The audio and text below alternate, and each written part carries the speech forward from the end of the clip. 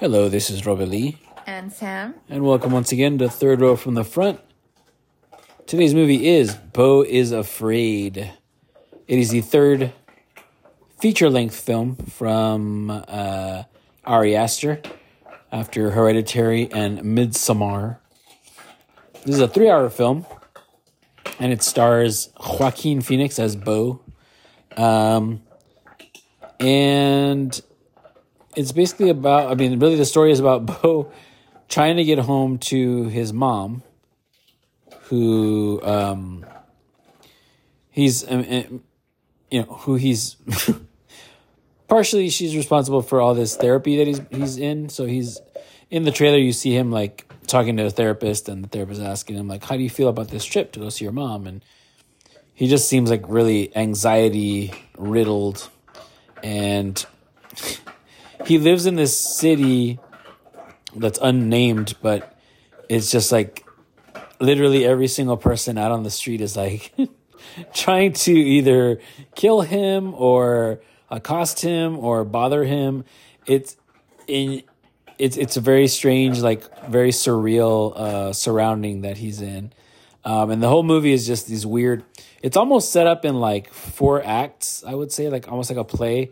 And each act is some crazy stuff happens to him, all on his journey to try to just get back home. But we'll go into more the details and what's going on and all the crazy stuff that's happening as we get into it. But Sam, what did you think of Beau Is Afraid? So I liked it. I enjoyed it. I don't think it's his best film of the 3. It's not my favorite film of the 3. Which one is your favorite of the 3?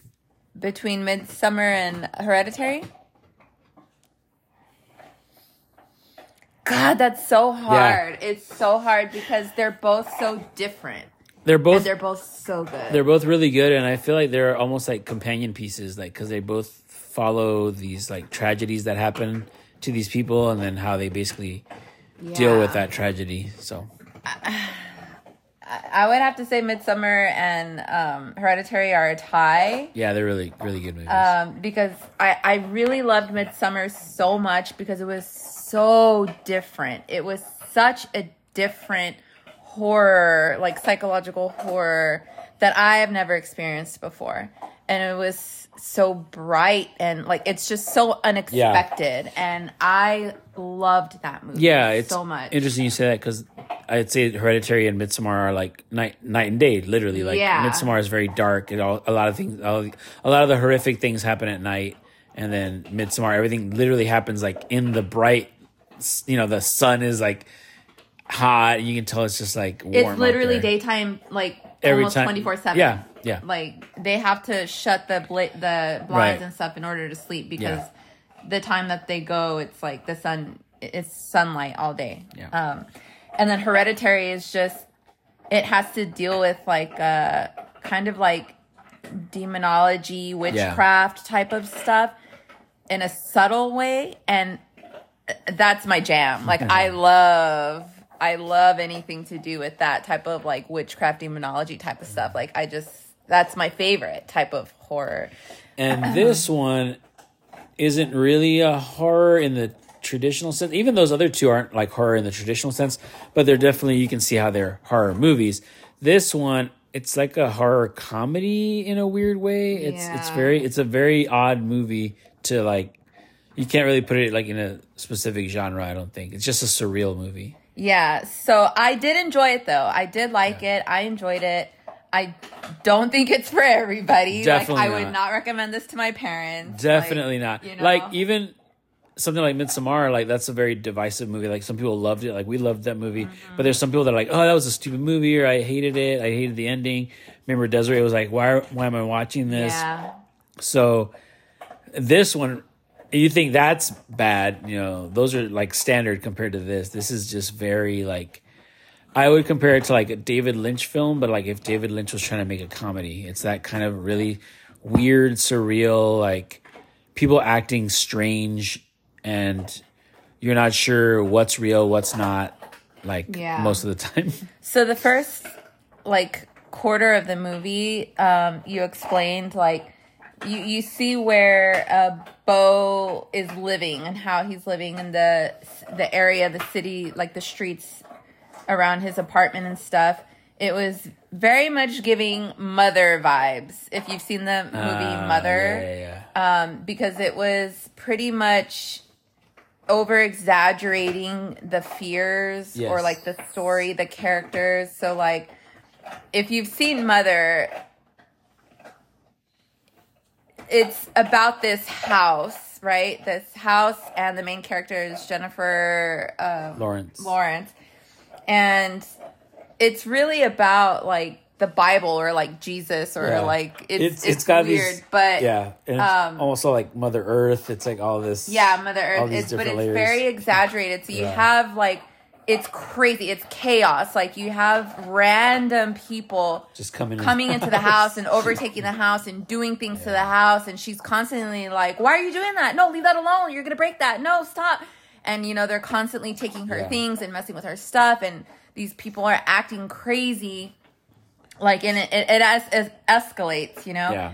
And this area where Beau lives in his apartment, that's immediately what I thought of. I was like, this is Mother. This is pretty much Mother, because it's all these people that are around the streets of his apartment just acting very crazy and exaggerated, and they take over his apartment. They go into his apartment. Literally, and just like Mother, they go into his home and they start breaking all of his stuff, going through all of his stuff, trashing his place, you know, just disrespecting everything.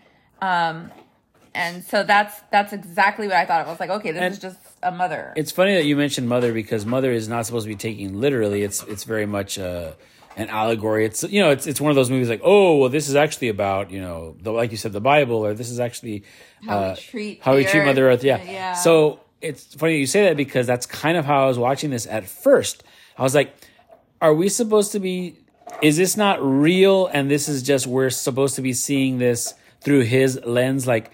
He sees everything as a threat. Everything is something to be afraid of. Mm-hmm. But then as the movie continues, I'm like, no, I think this is just how the movie is portraying everything. Because for a long time, I really thought we were supposed to be seeing this through his eyes. But I don't know. I still don't know about that. So the way I interpret it was that that's exactly how society is, actually. Yeah. Because they were showing people, like, dying in the streets and then just left there. And then you see everyone else going about their business, like laughing about it or moving on or just stepping over the dead bodies, you know, to live their life. And I really took it to mean like, yeah, this is how society is. Like, no one is really caring about these people that are just dying or being murdered or assaulted. Like, you see people getting like their eyes gouged out, and nobody is helping that person. Nobody's doing anything about it. And it's just it's a crazy, it seems like a crazy world that he's created for Beau, but if you really think about it, that is our world. Yeah, it's just like a slightly exaggerated. So he version. Kind of he condensed it into just this street around his apartment. That we see Beau just living his life, you know, just kind of being, I don't even know the word. I can't think of the word right now, but, you know, they even show him like, and this comes up later on in the movie too, where like, he thinks people are chasing after him, but someone else calls them like a beggar. Like, oh, this person's coming to you for help, you know, and you run away from them. You don't help them. So in Beau's mind, they're attacking him. They're coming at him like they mean harm. So he's running away from them. But maybe it's just someone asking for help and he's refusing to help them. So he doesn't think he's guilty because in his mind, he didn't see it that way. So that's just the first like quarter of the movie, like you said. The main theme in this movie is guilt. And, for sure. I mean, that's the first. That's like the first word that his psychiatrist writes in his. It's the only word. It's the only word, right? That he writes down on his notepad. Guilt early on in the movie, And the word comes up multiple times throughout the movie.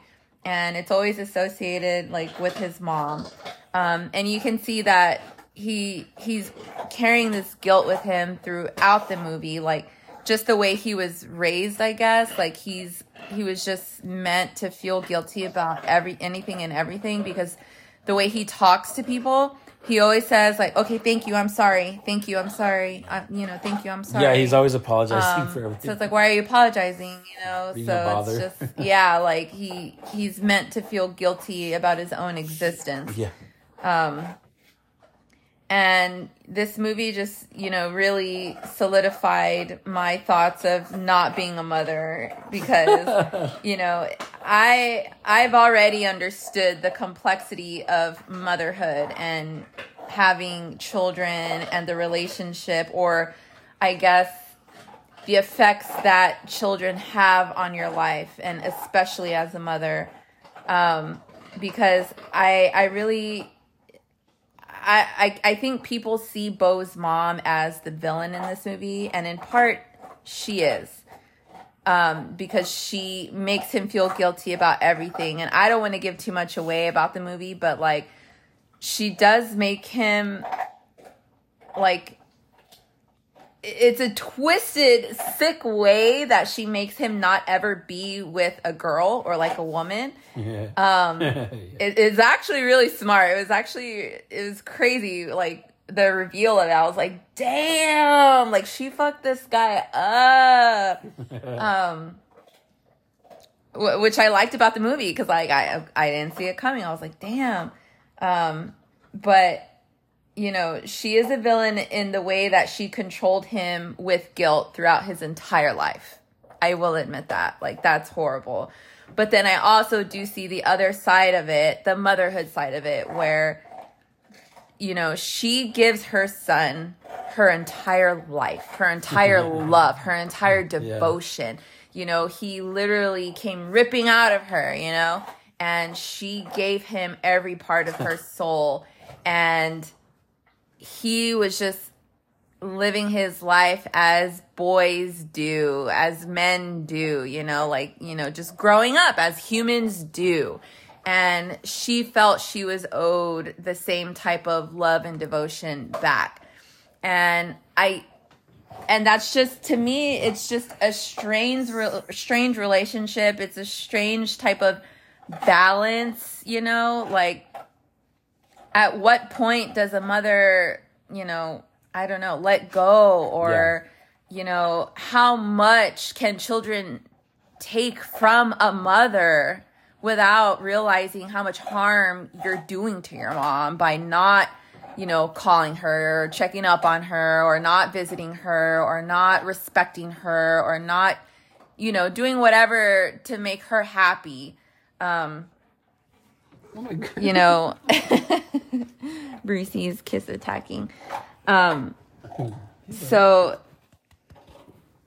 it's just a weird, I don't know, like, mother-son relationships are just weird to me. Like, you think of, like, Bates Motel. Well, yeah. I was just going to say that there's also this whole, like, Oedipal element to the whole thing, which is this weird, like, they never explicitly say it, but it's very, very much that weird, I hesitate to say it, but it's like almost this slightly sexual tension between the two, like the two characters, where it's like almost like she'd rather him not, like you said, have his lose his virginity in order to like you belong to me. That kind of weird, like, yeah, it's like that, like you said, you mentioned Bates Motel or like Psycho, it's like that weird, like, Oedipal complex thing going on there. Yeah, and then it makes me think about, we always make fun, like, oh, Hispanic moms are so, like, possessive and controlling, or, they favor the sons over any daughters, and because, that's what we've grown up around. That's what we know, right? But then you realize, like, no, this is among all races. Like, I feel like any mom that has a son can have this type of crazy, weird relationship where it's like, it's possessive and it's like, I don't want my son to be with any other girl. I don't want my son to find joy with any other girl, even if it's, you know, a friendship or a girlfriend or a wife or anything like that. Yeah, there's like, that weird, I don't want him to experience that. Yeah, it's like this weird jealousy aspect to it. Yes, it is very weird. And, you know, it makes me think of like even Blackish. If you've seen the show Blackish, I love that show. Highly recommend that show. It's so hilarious. But Anthony Anderson plays the lead character, and his mom is Jennifer Lewis. Jennifer Lewis. And their relationship just cracks me up, right? Because his wife, her name is Beau, played by Tracy Ellis Ross. Mm-hmm. And his mom is that kind of possessive, jealous type, you know, over him. And it's really funny. It's played for laughs in the show. And I always love this line that she tells Beau, because, you know, Anthony Anderson and Beau, they have two sons actually. But, you know, Beau has a special relationship with her oldest son. And so the grandma ends up telling Beau, like, sure, he would die for you. He loves you so much that he would die for you, sure. But would he kill for you? And, you know, like, it's just, again, that psycho relationship that mothers have with their sons. And again, mothers thinking that the sons owe them something for the love and devotion that, you know, and basically the life. Like, mothers are responsible for the life that their son has been given, you know? And so I think some mothers take that to mean like, okay, well, my children owe me for that. Right. And to the point where they should, and this is in Blackish, this is in this movie, to the point where they should come first. Like anything else that's going on in your life, no matter if it's your wife, if it's your kids, whatever it is, they believe that they come first. The mother should come right. first. If they need you, you need to drop everything and like catch the first flight, bus, whatever you need to do to get there. To, you know, and that's basically what this is about. Is like she believes that, you know, he's supposed to come visit her. He needs to do whatever possible to get there to visit her. So. Yeah, and that's where I'm torn. Like, you know, I don't know what's right or wrong in that type of situation, because I don't think it's fair to the children. I don't think it's fair to the sons to think that they owe the mother, you know, everything. Like that the mother should be put before everything. I don't think that's fair, because the son was brought into this world to have his own experience and be his own person and grow up and learn his own, you know, lessons or whatever. You know, but then on the other side of that, you know, it is the mother. Like, it's, again, the mother does everything for the children, you know, everything, and loves so much, gives so much. And so it's like, you know, are they asking for so much when they want you to call them or visit them, you know? Like, so to me, I'm torn. So, like, I do see the villainous side of the mother in this movie for the way she guilt tripped him and controlled him and did that. Because that's what it's all about, the guilt trip, right? Oh, and it happens to everybody, right? Oh, no, it's okay. You know, I don't see you that often, but I mean, we'll do it some other time, you know. Even if it's not like really laying it on thick, it's like, she said she doesn't see me often. I don't go that often. Funny. You know. But yeah, like she is a villain in that sense. I get that, but you know, I also feel for the villain too. I you know, I understand where this villain is coming from. So yeah, there were some parts of the movie where I was just like, what is this supposed to mean to me? There's a lot. I don't understand why I'm being told this weird story or this what if story. Like, you know, there's a whole scene where there's like a play, and then it goes into like he's a character in this weird story, but then it comes all back to the present time, and then that story didn't, to me, I don't get it. I don't know why we were told that play. I feel like that was supposed to be like maybe an alternate, like that could have been a path that was taken that wasn't taken. But at the same time, like you said, there's a lot of things in the play that actually do relate to Beau's life. And so it's, like I said, it's almost like parallel to his life, but it's like, it's supposed to be almost like an alternate version of what could have been, I guess. Yeah. But yeah, overall the movie was unexpected. It was crazy, and that's why I enjoyed it. I like these type of stories where it just kind of like, it's never boring. Yeah, it is never boring. Always like, what the hell is going on? There are these weird moments with like that, like the second segment where he's with Nathan Lane and Amy Ryan in their house. It just gets, it's so surreal, the whole movie. It's just, it's like a fever dream, And like I said, there's points where you don't like, is this real? Is this what's really happening? And then there's a whole sequence involving like this laced marijuana, like a joint, but it's got like other stuff in it. And then so this trip goes on for a while, and things are going on, and it's like a mixture of reality with like hallucinations and then flashbacks. But it's all done very like smoothly. I mean, the filmmaking is amazing. Yeah. I mean, even the visuals during that play scene were just really beautiful. It was like, wow, this is really cool, because it's like a mixture of like like sets that you would see on a stage, but then like also mixed with like animation, and it was just really fascinating. Yeah. So did you like the movie?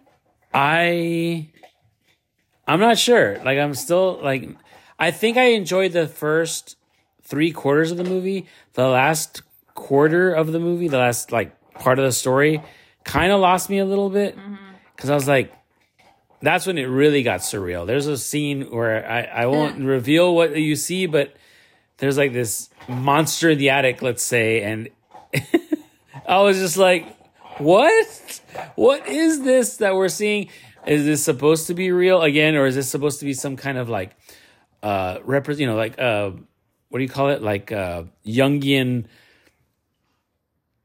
like some psychological thing that we're supposed to go, oh, well, this represents this or whatever, because that was crazy.